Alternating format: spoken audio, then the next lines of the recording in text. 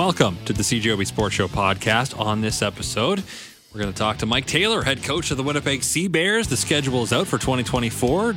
How's the team looking? He'll tell us how that's going coming up. Plus, we'll look back at a great weekend of NFL action coming up on the podcast. The Canadian Elite Basketball League has unveiled its schedule for the 2024 season. It includes 20 games involving the Winnipeg Sea Bears. Their second season will begin Wednesday, May 22nd against the Saskatchewan Rattlers, with their home opener coming 2 nights later, Friday, May 24th, against the Scarborough Shooting Stars, the defending CEBL champs. To talk more about this, I caught up with head coach and GM Mike Taylor from his home in Florida earlier today. So, Mike, the schedule is out. You've got 10 home dates, 10 road dates. How much stressing do you do over a schedule, or is it just, hey, these are the games given to us and we're going to go try to win all of them? Yeah, you can't control a lot of it, so you just try to make the best of the situation that you're given. I think we look at the schedule, we see the positives. We've got several home games on the weekends, more than last year. It's like anything else. You can look at anything and complain about it, but we like the situation, and we're hopeful that we can put together a really good team to take on all these challenges. So I'll get to that part in a moment, but looking at your home games, this year you have 4 on Saturdays and a Sunday. Last year you had 2 on Saturdays and a Sunday. So you got more weekend games, and I'm assuming that's by design. Is that something the team asked for? Yeah, I think every time you have a chance to have a weekend game, it gets people to get excited and something to look forward to. I feel like the opportunity to play at home on a weekend in Winnipeg has really the potential to draw a big crowd. We looked at our schedule last year, like what could be improved, what could be, better for us, and those weekend home game dates. The Canada Life Center is a busy place. There's lots of events in there. So the fact that we've got quite a few home games on weekends, I think is exciting for the team, exciting for the fans. That's a really positive part of the schedule for us. And I know Jets fans are hoping that there's a couple dates in there that there's hockey with basketball, because that means the Jets are playing deep into the season and maybe even the Stanley Cup final as your home openers on May 24th. Now, that's against Scarborough, a team that didn't play here as last year. As a coach, as a GM, when you have a team coming in for the first time, is that something you're excited that fans get to see other players, or do you really care about who the opponent is? Well, I think you care about the league in general, and you want fans to see all the good players from different places and all the exciting teams. Obviously, Scarborough winning the championship is a big thing for the organization. They have had great teams over the last few years, and we were fortunate enough to go into Scarborough and beat them last year. Great performance from Teddy Allen, and I know that they'll be ready to play coming out to our place in Winnipeg. But I feel like it's more about preparing our team, taking all the challenges, and there are some attractive games for the fans throughout the season, and you look forward to seeing good teams play. So we want to see the best teams from the East come out here and play them at home. We'd rather play them at home than on the road. But that's just good for the league when you have, teams coming out and fans getting a chance to see the great players from all around. And you've also, I see on the schedule release, something called Sea Bears Week, where you've got 3 games over the course of 7 days, June 16th, 19th, and 22nd. So that's kind of the mega homestand of the year. Yeah, and that's exciting. The marketing team's doing a lot of work. They're thinking ahead and trying to make some plans. I think the Sea Bear Week is really exciting and a lot of fun. I hope the fans have fun with it, and I think there'll be some really cool things, involved around the game. So, trying to generate that interest. And again, the fans and the city was so supportive and, just responded so tremendously last summer. We hope we can build on it, and I think Sea Bear Week's a great idea from the team to get it going. So you mentioned putting together a great team. You've got the games, when they're playing, you're playing the games, but you don't necessarily know who's going to be playing for the Sea Bears in these games. How much can you tell us about where things are at in constructing the 2024 Sea Bears? Well, what I can tell you is that we're working extremely hard. We've got great support from David and Jason and the ownership, and I feel great about where we are in terms of our team. There's a couple of things that are important for us. We want to try to continue with a little continuity. We're not sitting back and just saying, okay, we had a good year last year, we're just going to rest and take it easy. No, we're trying to improve the team. We want to try to take things to the next level. We hope that we can have some, players come back and have some players the fans can identify with. But at the same time, it's kind of a crapshoot every year. There's different players playing in different leagues. Availability becomes an issue. Personal situations become an issue. So we've got a lot to juggle in terms of building the team. However, I feel really good about where we are. Our mentality will be to fill the Canadian spots first, and then move on and try to piece in with some really elite or talented import players. So February 1st, we can start signing the players that we've protected. We have a handful of protected players on our team. And then after that, we can move on to the free agents starting March 2nd. So we're trying to position ourselves well over the next several weeks to offer some contracts and start building up the team. And hopefully we can have some guys like what they see in Winnipeg and choose to come out and play for us. I think it's important to know the dates because now we know why there hasn't been anything released yet. Like people wondering who is going to be on the team. Now we know why that is. Looking at the league as a whole so far, I think we can recognize that there is a lot of turnover for a lot of teams because players, as you mentioned, are going to try other leagues. They're trying still to get to the NBA. That dream is alive for a lot of players. So should fans be prepared to maybe see a pretty different Z-Bears team than they saw last year? Well, I think it's fair to say that the nature of the league is it's for players that are trying to improve their career and use it as a stepping stone to get to different places. Like you mentioned, certain players, we've seen Xavier Moon, we've seen Lindell Wigginton, our own Teddy Allen. These players have dreams to get to the NBA, and they'll do whatever it takes in those steps along the way. But we can be that great stepping stone for them. I feel like the whole situation with Winnipeg, we've done a great job of player experience.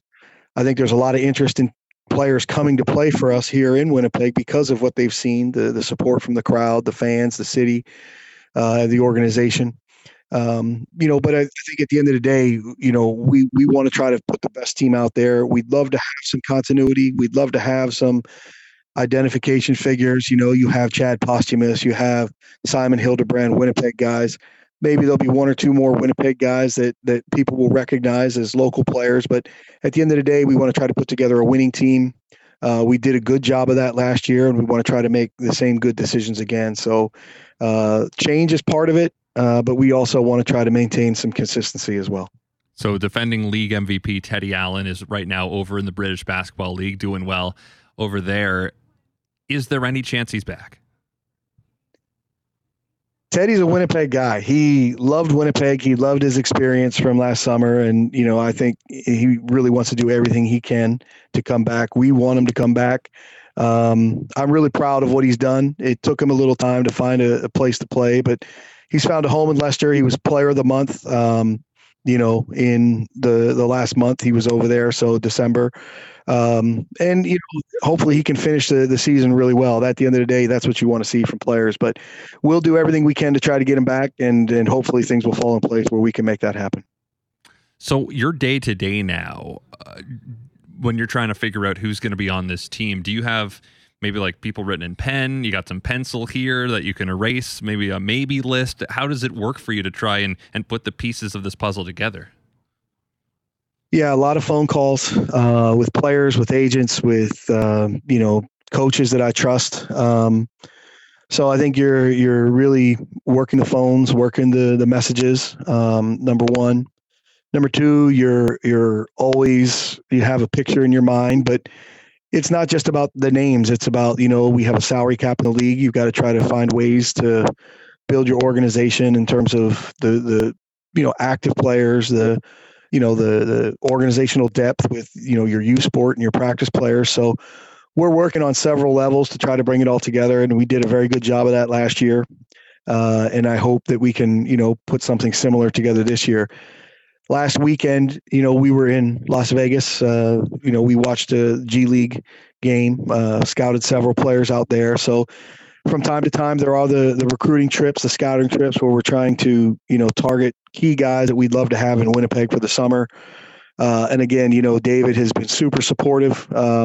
He's given us every opportunity to put the type of team together that we want. And I'm really thankful for that. So it's a hustle, but it's fun. And I hope that we can have the same type of success with a roster like we did last year. Now, if you look back at last year's squad, what would you say is the biggest area of need to address? What do you think was maybe the biggest flaw you had last year that you'd like to improve on this year? Well, there's several things. I think that the lineups that we played, we tried to play big. And as you saw throughout the summer, we were a little vulnerable against smaller lineup teams, Edmonton, for example. Our transition defense in those situations suffered. We struggled to guard big man 3-point shooters, a guy like Brody Clark, or in Ottawa when they had the small lineup and they actually played a guy, Jackson Rowe, at the 5. So we want to try to have a little bit better balance, a little bit better depth in terms of, our lineups where we can match up better with smaller opponents. I'd love to see us get, a little bit more front court 3-point shooting. One of the things we did when we played big, we were a situation where we rebounded well. We did a lot of good things physically. But there were also times where, whether it's a perimeter player that teams didn't respect as shooters, they also, the same thing in the front court. They could just crowd the paint because they felt like, okay, we'll live with an EJ and a CK3. We'll live with some other guys that are out there shooting threes. So front court 3-point shooting is a priority for us. And then again, the big thing is you want to try to upgrade, in the certain positions that you feel like, hey, we can get a player who's a little bit more consistent, a little bit better, in certain areas. So, overall, these are some of the things that we've talked about, and hopefully we can address those needs as we build the team up, over the next, let's say, 2 months. Well, Mike, appreciate your time tonight. Thanks for this, and best of luck as you get things ready for the 2024 season. Christian, I appreciate it, and just want to give a shout out to all the Sea Bears fans in Winnipeg.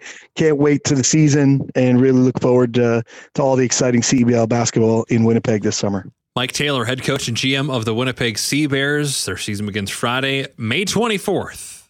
Their home schedule, that is, begins Friday, May 24th against Scarborough. Their first game 2 days before that in Saskatchewan.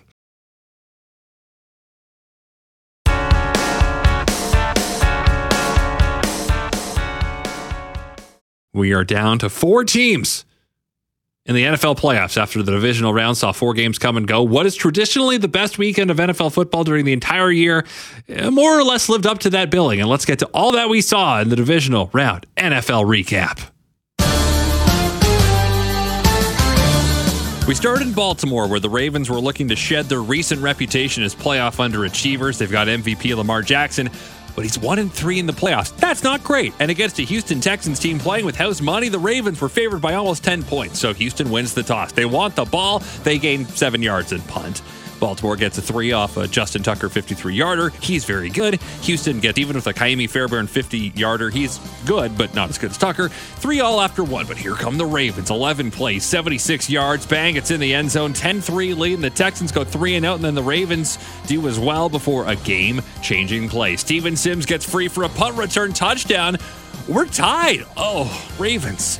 And then Baltimore goes 3 and out again. Things are tightening up, and now the Texans have the ball inside the Ravens' 30. They settle for a 47-yard field goal attempt, but Fairbairn misses it, so we stay tied at 10 at the half, which is when Baltimore realizes they're way better than Houston, and they decide to show it. They immediately rip downfield with Jackson capping off the drive with a 15-yard run to the end zone. Houston punts, pinning them at Baltimore 7, but no matter. Jackson drives them right down the field again for a 12-play scoring drive. Takes over 7 minutes off the clock. It rips the Texans' heart out. A great catch from Will Likely puts them up 14, and then the Texans go 3 and out again. Another Ravens scoring drive. Yada yada. Second half domination. 34-10 is the final. It was a little sticky for a while, but the Ravens got it done, and their defense looks amazing.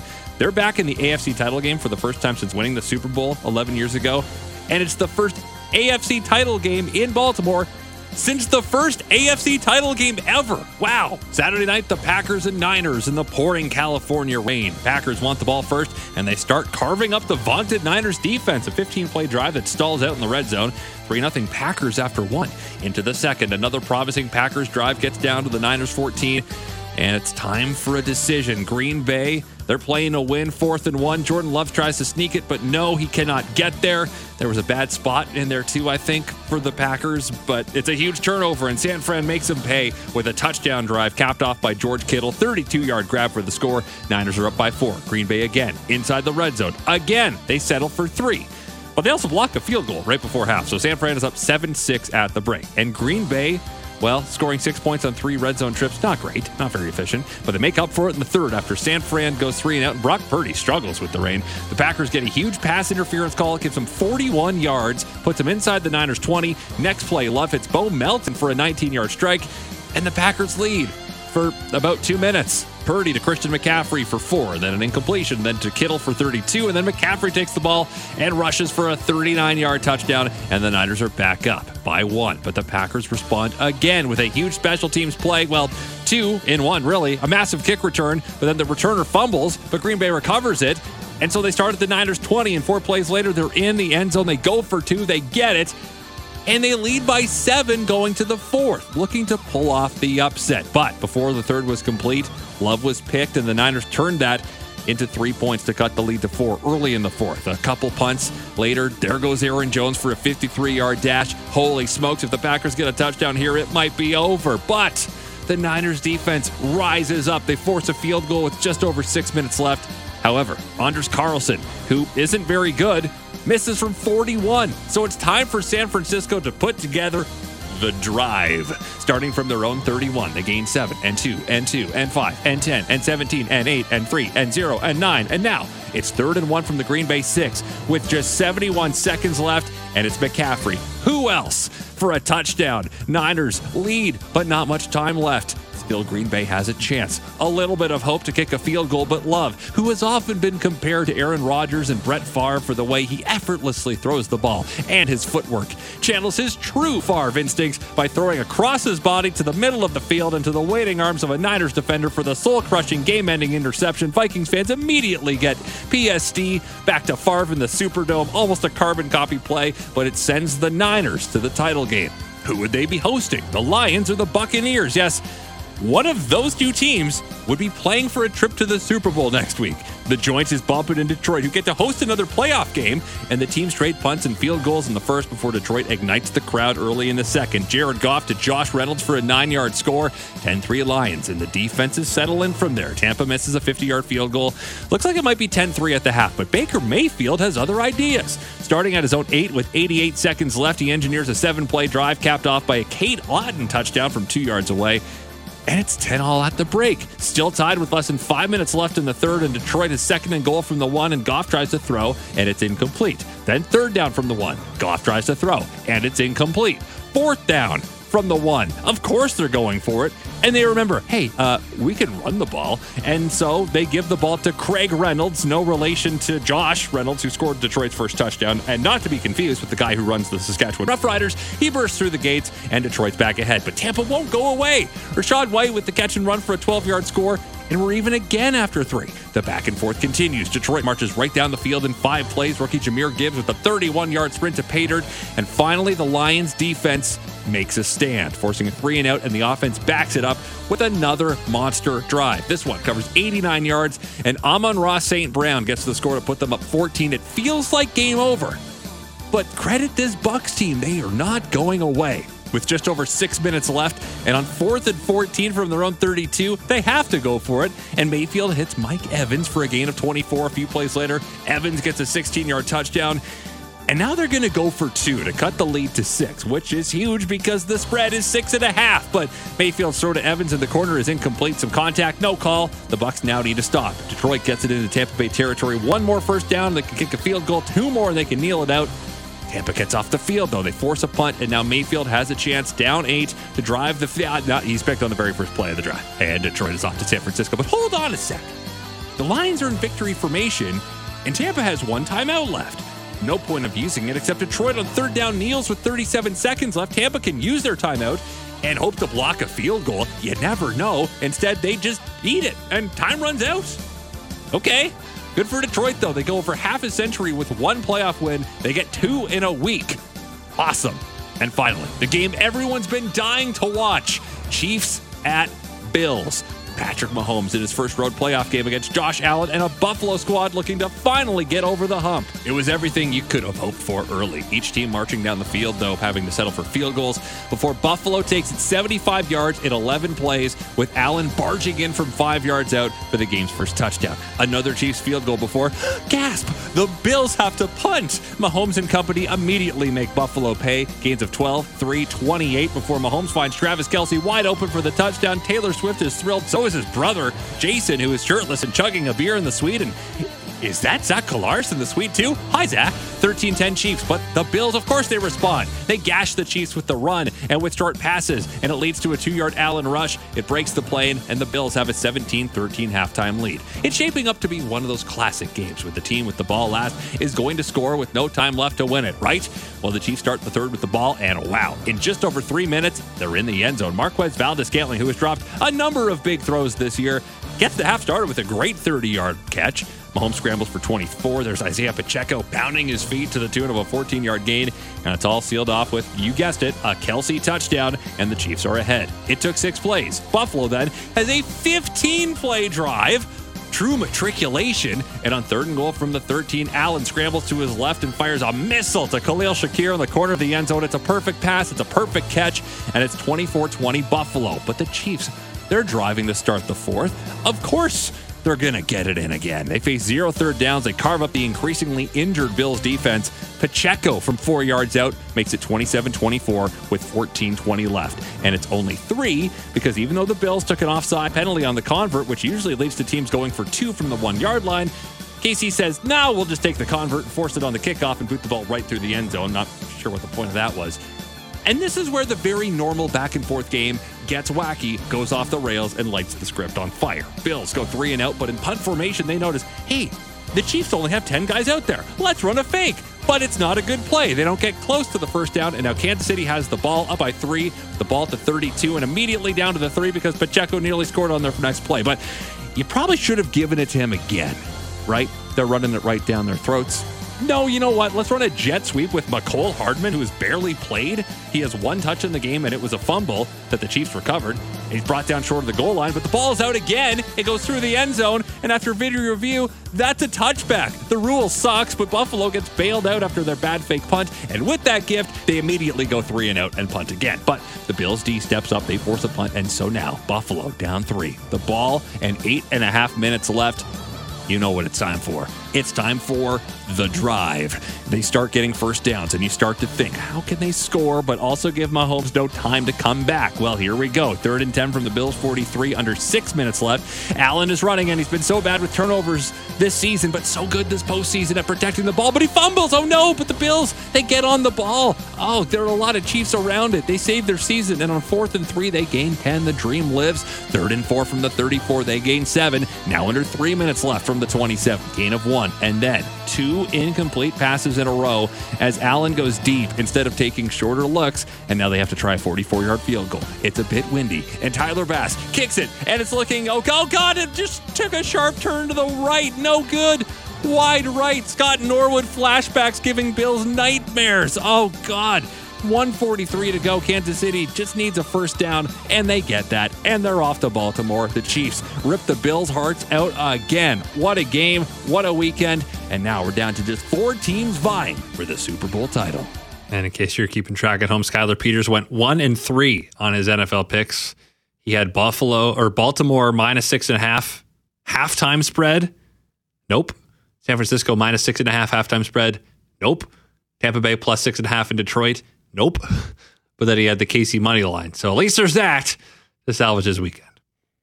And we'll do the picks on Thursday this week as I'm off Friday to call some Westman basketball games. So stay tuned for that. We'll take a break. When we come back, curling playdowns underway across Canada.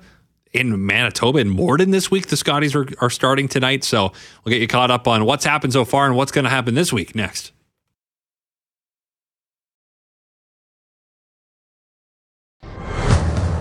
Well, thank you very much for listening to the CJOB Sports Show podcast. If you like what you heard, guess what?